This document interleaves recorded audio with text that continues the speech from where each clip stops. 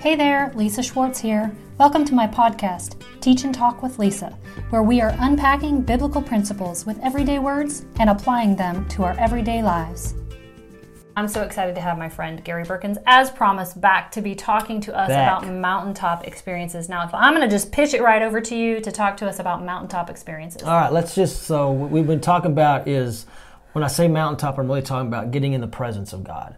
What we need, and I feel like I'm going to be in so much trouble eventually. The emails haven't hit yet, but I keep feeling in my spirit, and so I keep saying it's not about reading the Bible all day. Mm-hmm. That's not what we need. Mm-hmm. And I feel like here comes the emails. Yeah, people are just going to pull that part out. Right, yeah, exactly. So I'm going to get clips of me played back to me. Pastor Gary said you don't need to read the Bible. That is not what I'm saying. But what I'm saying is, I think sometimes because we don't know what to do when trouble comes, and so we'll just, I'm just going to, maybe it's marriage problems or problem with your kids, so I'm just going to block off an hour of my day and I'm just going to read the Bible all day. And we need to do that, but that is not going to be the complete solution. We have to have the Word, but it has to be balanced with the presence of God, because we can read the Word as if it is this other entity. But the Word is God. In the beginning was the Word. The Word was with God, was God. Mm-hmm. Same was it. So the Word is God, but it's not just information. Mm-hmm. I think men are especially prone to this kind of behavior because we have these boxes we have to check off. We've got these lists we have to do. We're mowing the grass, we're changing the oil in the car, doing this, doing that, and I read the Bible, and so it just becomes another thing. Yeah, I read 2 chapters, I'm good, and so that's what I'm saying has to change, because in the world we live in today, in the environment and what's going on, you need more than just I read the Bible for an hour. That's good. But we need to read the Bible for an hour, but you need to put that with the presence of God, because otherwise you have the intellect. Yeah. But you don't have the Spirit. I love it. And it's going to be the Spirit of God that's going to get us through, because the Spirit calls to the Word we've put in us. And so when the Word, and what I would encourage people all the time, don't just read the Word, study the Word. Don't just study the Word, memorize the Word. We have to put it in us, but if we're not walking in the Spirit, if there's no Word in there, the Spirit has nothing to draw from. But when it's there, and that's its purpose, when trouble comes, the Spirit of God reaches in us and pulls out that verse and is like, that's going to get me through. But you've got to have those times when we're in the Spirit of God. And so when I'm talking about how important it is for us in our world today to have those mountaintop experiences, those experiences with the presence of God, because when we get in the presence of God, it's what's going to get us through the crazy, can I get an amen, the crazy that's going on in our world today. So let me just, I was thinking about, just yesterday, we were talking about Jesus when he visited the 2 on the road to Emmaus, and I was like, note that his presence was there. And he was quoting the Word, but they missed the revelation. It wasn't until later. So it is possible. I love that you said, so it is possible for us to sit, read the Word, and even kind of feel like we're inviting God in or whatever. But if without the Spirit, you won't get the revelation of what God is speaking, and the revelation of His presence can be there, but you don't get the revelation of His presence. Right. And so I don't want to be, again, I don't want to be misquoted. His presence can be there, but you can miss it's kind of like when in Judges, where it says about Gideon, it says the angel of the Lord came and then he appeared. There you go. Right? Yeah. So I think it's like in verse 11, he came, and then in verse 12 it says, and then he appeared. And so I love that you brought that up, because I do think there's that role, that place there that's very specific of tapping into the role of the Holy Spirit to bring the revelation of everything I read today. How does that translate? See, that's the thing, Yeah, how does that translate to my marriage? I read these 2 chapters, so now, God, what are you saying to me about that? If we don't take the time, then all we've done is we've just put it in our intellect. Yeah, and if it's not in our spirit, so what does that mean to me? So worship can be that time of reading, but then sitting there and saying, okay, God, now this is what I read, but what does it mean? What are you speaking to me? And taking the time. And that's what we don't have a lot of, unfortunately. We have the internet, was supposed to make our life easier and give us more time, But instead, we waste our time on stupid things on the internet instead of turning that off and saying, okay, God, I spent 20 minutes reading. I need to spend another 20 minutes finding out what you said to me about that. I love it. And journaling and and because if we don't give God time to respond, we're just reading stories. Yeah. I know somebody's going to send us something they're going to say. No, so they're saying you read the Bible, you're not in the presence of God. That's not what I'm saying. That's not what we're saying. Yeah. And I love that you're bringing this up because I will tell people, like, when you read the Bible, I don't want you reading. I want every 2 to 3 verses, I want you to stop and I want you to wait with a pen in hand. And so I'm trying to teach them and train them how to hear back from the Holy Spirit. My son is 14 and up until really about 2 weeks ago, I've been reading the Bible to him. About once a week we get together and I'll read through a story and then we talk about it and da-da-da-da-da. And so we had probably gone about a month without doing that. And so he's like, Mom, when are you going to start reading? And I was like, I'm just going to be honest with you, buddy. It's time for you to start reading yourself. And I said, because here's why. What's happening is you're getting my interpretation of what the Holy Spirit's telling me. And you're 14 now, and it's time for me to start transitioning. As much as I love it, because he's my baby, I'm like, I want to read the Bible for the rest of your life. But I'm like, but I'm not doing you any favors. You need to learn how to hear from the Holy Spirit, interpret. So here's what we're going to do. We're going to pick a story each week. I'm going to read it on my own. You're going to read it on your own. And then we're going to come back and discuss it. Instead of me reading it to you and saying, well, here's how I read this, and and of course I ask him questions, those kinds of things, but it's just that next level of really teaching him how to hear from God for himself instead of feeding him the word. Because so like the mountain. So like you've got Moses at the base of the mountain. Is he in the presence of God? Yeah, God's right there on the mountain. But he wasn't satisfied with that.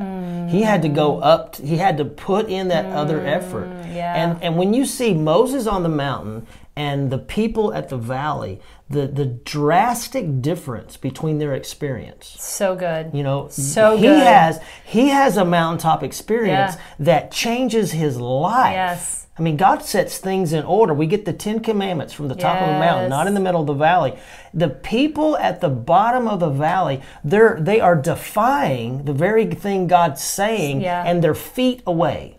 I mean, not miles away. They're in the same region, the same vicinity. That's why, like in church, somebody can be at church, their life can be drastically changed by the presence of God, and the person sitting inches from them will leave church and say, well, I didn't feel nothing. Well, it's because you didn't go to the mountain. You were at the mountain, but you didn't climb the mountain. It's so good. Yeah, and so that's just a huge, Moses is up there. God puts...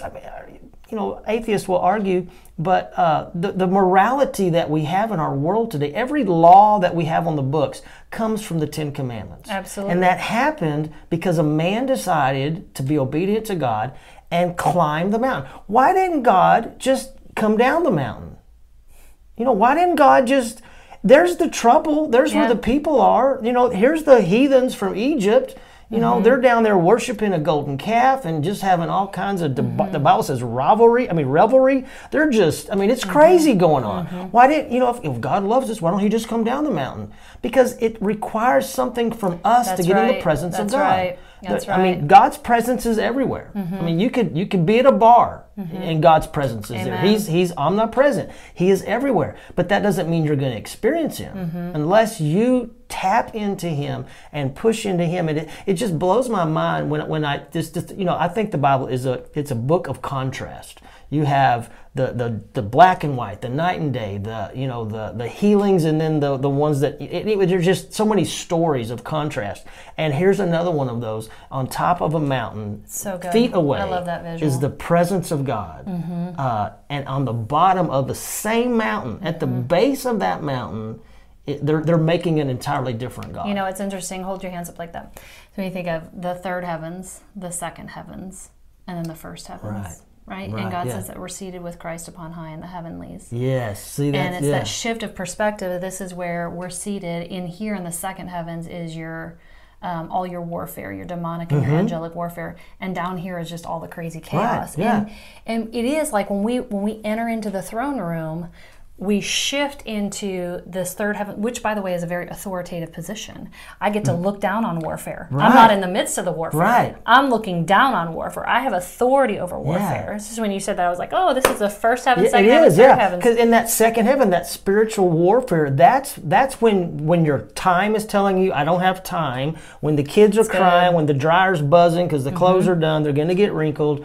I've got work, I've got soccer practice, I've got all these. That's that spiritual. We look at Moses and, well, he's got nothing else to do. I can assure you, climbing that mountain in sandals, I don't know if you've ever, and a robe. Yeah, sandals and a robe. I mean, the dude, he didn't have a backpack. I mean, he didn't eat for 40 He didn't days. have a thing to suck water out of. Yeah, he didn't have his camelback on. He's just, he's got his little hiking boots and his claw shoes and, his little fancy, he's got a staff. Absolutely. But that's all he's got. Yeah.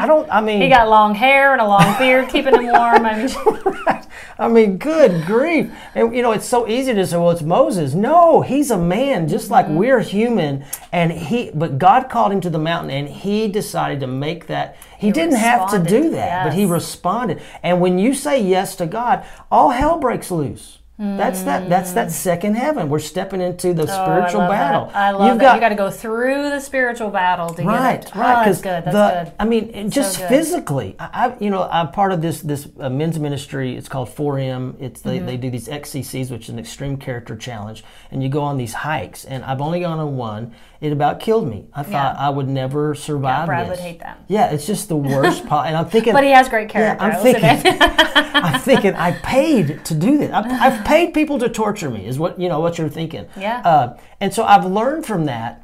Such an experience with God, or to have great experiences with God, is going to require, I'm going to have to do something. We want God to do everything because we're spoiled. Yeah. And we wonder why God's not moving in our life. And He's just saying, come up here, climb the mountain. And of course it's hard. The physical part of climbing a mountain, you have gravity against you, you've got your body against you, every wound that you've gone through, your mind, the emotional wounds, you're going through all that, your physical, every physical time that you've hurt yourself is going to show itself when you climb that mountain. And when you're climbing it's going to, what it does is say that again. Every physical ailment in your body is going to, it's going to be manifest. Yeah. Because you can ride in your nice car and your knee doesn't hurt. But when you get on the mountain, then you're going to hear the story from the guy. Oh, I got this football injury. Every ailment from our past is revealed when we climb the mountain physically. And it's going to try and resist our climb. Exactly. And if that happens in the physical is just a type and shadow of the spiritual. And so it begins to happen in the spiritual. When we start climbing to get in God's presence. I'm sorry. It's okay. I'm getting a little swoon. I feel the Spirit coming up my legs. That's why if I keep grinning, that's why I'm like... Yeah, but keep going. We start climbing the mountain, and then our past comes up. You're messing me up. The guilt, the shame, our wounds, how people abandoned us, how this didn't work out. All of those spiritual things begin to attack us. This is so real. But we've got to press through, because at the top of the mountain is God, and He's saying, you want to see my face? You're not going to see it down there. My face is only going to be revealed if you'll climb through. And we want God to just get rid of the stuff. That's if He did that, He would have to repent to Jesus for the cross. He would have to repent and say, I'm sorry, that was so painful. God is not a God to alleviate our pain. He's a God to heal it and to take us through it. Pain. We go through, Shadrach, Meshach, and Abednego. God could have easily, when they went to throw them in, water could have fallen and the fire would have just put out. And they'd land there and go, look at that, look what God did. He didn't save them from the fire. He saved them through the fire. That's good. And then the fire, He was revealed. It was in that, their mountain was standing before Pharaoh. What are you going to do? Yeah. I don't want to die in a fire, but O King, we're not careful that we're going to address you. Our God may not save us, but even if He doesn't, we're not going to bow to you. And that's that mountain. That's that. But when they go through that, they end up in the presence of God. Moses ends up in the presence of God So at the good. top of the mountain. So good. It's just, like I said, I can get stuck on Yeah, one and yeah. I can just hit that one story over and over. Just the, Well, but the reality is we need to hear it over and over and over again, yeah. Because our inclination is to give into the resistance, give into the difficulties, to not persevere. Right. You were there when I was talking on Saturday about that greatest characteristic trait is the ability to persevere. Right. And it's perseverance that will get you to the top of the mountain. It's perseverance that got Jesus to the cross. To the cross, yeah. Because he saw beyond the cross, Yeah. and he saw the joy on the other side of it. Right. And the joy of the rescuing of his people back to his Father. Right. And so I just think it's so good. Where was the cross? Where did it happen? Up on the hill, Golgotha Hill, up on a hill. A hill? Yeah. Did you say a hill? Yeah, I said a hill.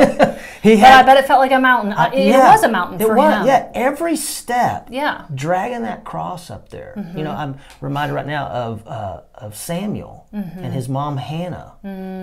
She tells God, if you give me a son, I'll give him back to you. I don't know if there was an incline in the road to the temple to take Samuel to the temple to drop him off. But when I just picture this mama, That was a mountain.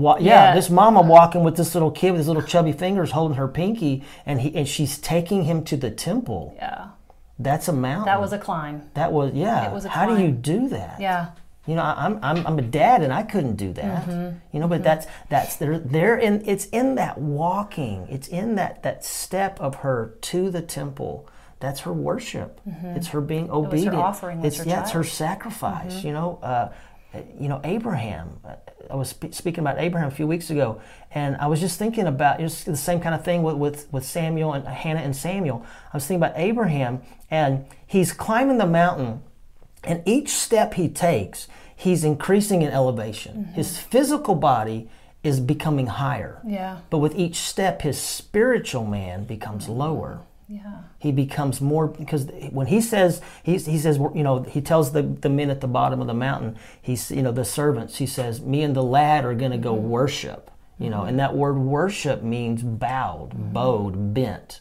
And so each step he takes, even though if he had an altimeter, it would be saying, you're 20 feet higher, now you're 50 feet higher. But each time the click of the altimeter would go So up good. to say he's higher elevated physically, I can promise you he's lower elevated spiritually. So good. He's more humbled. Yeah, it's and so that's good. what I'm talking about, because once again, with reading the Word, you can read the Word and it can elevate you physically. Because you're like, oh goodness, look how much more I know. But if we don't have that moment with God, then we just walk around telling people what they're doing wrong. We're elevated broadcasting in our knowledge. in of our the knowledge, scriptures. right? We've elevated ourselves in our knowledge, I love it. but it's saying, okay, God, what is in me? What is in me? The Bible's a sword. It's not a sword for us to kill other people. It's a sword to kill us. We're the it's so problem. good. We're not supposed to go around cutting people down. We are the people. problem. I like to help people. It's so true. We are the problem. So Isn't true. that? It is Don't so you show up true. in every one of your problems? I show up in every problem, every situation that ever happens in my life. I show up in problems I wasn't invited into. I'm just trying to stay out of everybody else's problems. I'm the common denominator in every In all of my situation problems. in my life. Yeah, that's and so so the good. sword is to cut me. It's to divide my heart, Mm-hmm. to expose what's not right. What does David say? Is there any wicked way in me? Yeah. Purge me, God. that I could be pure before you. Yes. And if we just read the Word, I know people that know the Word. They will quote the Word. I was at a funeral a few weeks ago, and this guy came up to me after me. He said to me, he goes, man, what you were talking about, it's a funeral. You thought I was at church. And he goes, what you said, man, it really spoke to me. And I said, well, man, that's good. I said, how can I pray with you? And he goes, well, I don't really believe in Jesus. And I'm like, well, that's a problem.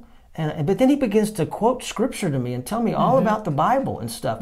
This dude is whacked in his head, but he was quoting scripture, nailing it. Who wouldn't? I know a lot of the Bible, and he was getting it right. It wasn't like a twisted version.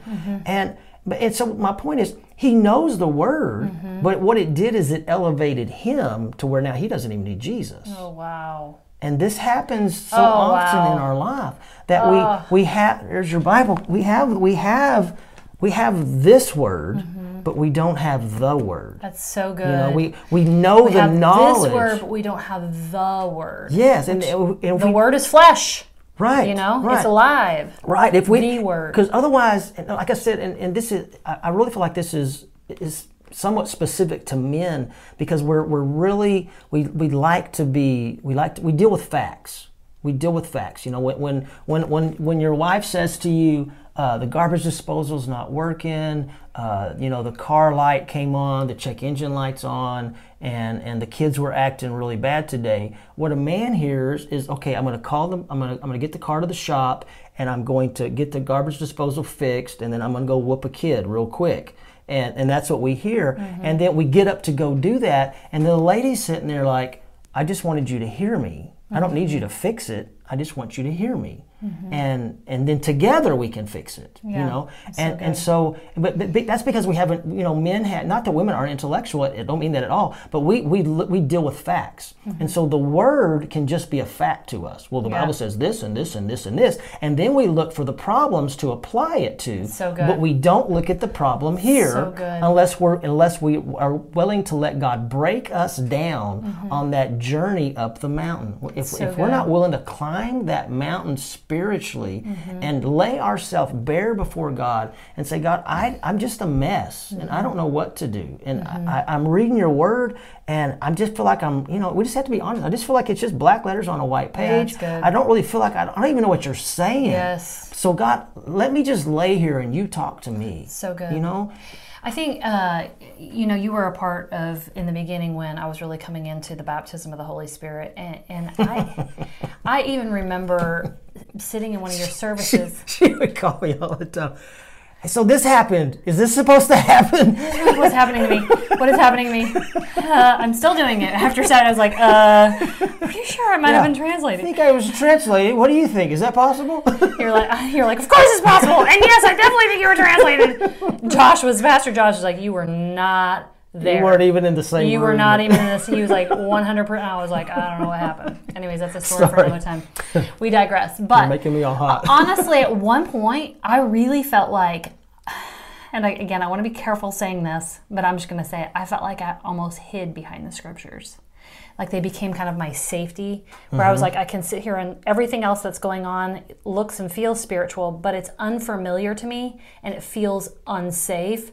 So, and I want to look and I need to, you know, and so I really remember a distinct time where the Lord came on me, and I talk a lot about how there were probably about 3 years where I spent 2 to 3 hours every afternoon just studying scripture. And I remember a distinct time where God was like, okay, now I want you to split that time in half. I want you to read scripture, and then I want you to sit in my presence. See, yeah. And that's when the shift happened. Wow. And I was like, I don't know what am I going to do? Just sit here? What? I would pray through the scripture, and the Lord was like, no, you put your Bible up, be quiet, and I'll teach you how to pray. I'll teach you how to interact with me. So that was when the Lord really started giving me the phrase, just relax and receive my presence. That's so good. And so I learned, and even still now, it's very common for me to, I have a particular position, I'll lay flat on my back, kind of tuck my hands this way and just lay flat. It's very comfortable for me, and that's kind of like my apple tree with God, for lack of a better term, like where I'm like, here I am, just come and get me. I'm just going to sit here and let you find me. I'm not going to say anything. I'm not going to speak in tongues. I'm just going to sit here. I'm going to be aware of your presence. And almost 100% of the time, I'll come under the power and just really just kind of go into this space, which obviously I couldn't come out of on Saturday. I was like, I can't come out of this. You got one job, Lisa. We need you to go on stage and pray. And instead, you go on stage and melt. I literally melted. And I tried to, when I came to you, I was like, kind of begging you, like, please don't make me go up there. I was like, I'm not ready. I can't see. And you were like, it's your turn. I just remember, it was almost like you were like, yeah, this is exactly what the Lord is calling. That's exactly right. That's what everybody needed. Yeah, and to your point, yeah, I could not get physically low enough. Yes. I could not, but what I was seeing in my mind, and my eyes were shut. If I even tried to open my eyes, but even the brilliance in what I was seeing in my mind, which is still beautifully frightening. I don't know how to describe it. I can't describe it, but I felt so low, but also exalted at the same time. Like it wrecked me. Yeah. You know, and I mean, it's like only 3 or 4 days later when I start talking about it, I'm like, I can't, I'm not ready. I need to stay anchored right now. Yeah. Because it was, how do you be in those two places at the same time, like where your spirit is so, and James talks about that. If you humble yourself before the Lord, He will lift you up. Right. And you know, and that's why I was like, oh, it's so beautifully humbling, you know. And I would love to say, like, I didn't have any pride, whatever. Of course I do. Oh yeah. Duh. Yeah. And so I just, but as you were speaking earlier, I was like, to be kind of, as you were talking about Abraham, how he was his trichotomy, his full being was experiencing two things at the same time. His spirit was going up as his soul, and the more his soul was humbled, the more his spirit was soaring, and that's so biblical. Yes. So biblical. Yes. Yeah. Just, you know, and it happens through our obedience. When God's called us to something, He doesn't call it. If God has to tell you to do something, it's because you're not doing it. And you're not doing it because it's not comfortable. Yeah. Right? Yeah. I mean, if God asks you a question, you don't know the answer. Don't act like you do. Period. Yeah. And so if He calls you to doing something, it's because you're not doing it. And so, and He knows it's going to be hard for you. He knows it's going to be difficult. It's going to grate against your flesh. But that's why He's calling you to do it. Because in the doing, your spirit becomes elevated, and your flesh becomes bowed before the Lord. And that is what we need. And however long before the Lord comes, that's what I believe there's an army. And I said this at the Arise on Saturday. You know, welcome to the resurrection. You dead, you dry bones. This is what God. This is what He resurrected you for. This time, right now, is what He resurrected you for. We went through battles. We've all been through emotional things, physical things. We've been beaten up, knocked down, and He's resurrected us. And He's going to use what we've been through because it's bowed our flesh low. And when our flesh bows before Him, it elevates us. And in the Bible, the physical picture of that is climbing a mountain. In the Bible, the picture of that is doing something that is counterproductive to what your flesh wants to do. Your flesh says, if God wants me, come down here. And God's like, if you want me, come up here. Come up higher. So good. Come up higher. And when we make that, you know, I mean, Abraham, you're just seeing the Spirit of God coming on you as you're just trying to talk. as you're talking about, what happened to you Saturday, and just seeing that as that Spirit of God comes on you, I'm just reminded of Abraham. You know, it's this man. You know, it's so easy for us to read stories in the Bible and miss what's really happening because we know the end of the story. Abraham's climbing this mountain, fully expecting to murder this child. I mean, that doesn't make any sense. No, this is totally opposite of what you said, God. Right? How can this be? How in the world? Because he knows God is a God of love. He knows that God is on his side. He knows that God promised this child. He knows that this promise is a one-off.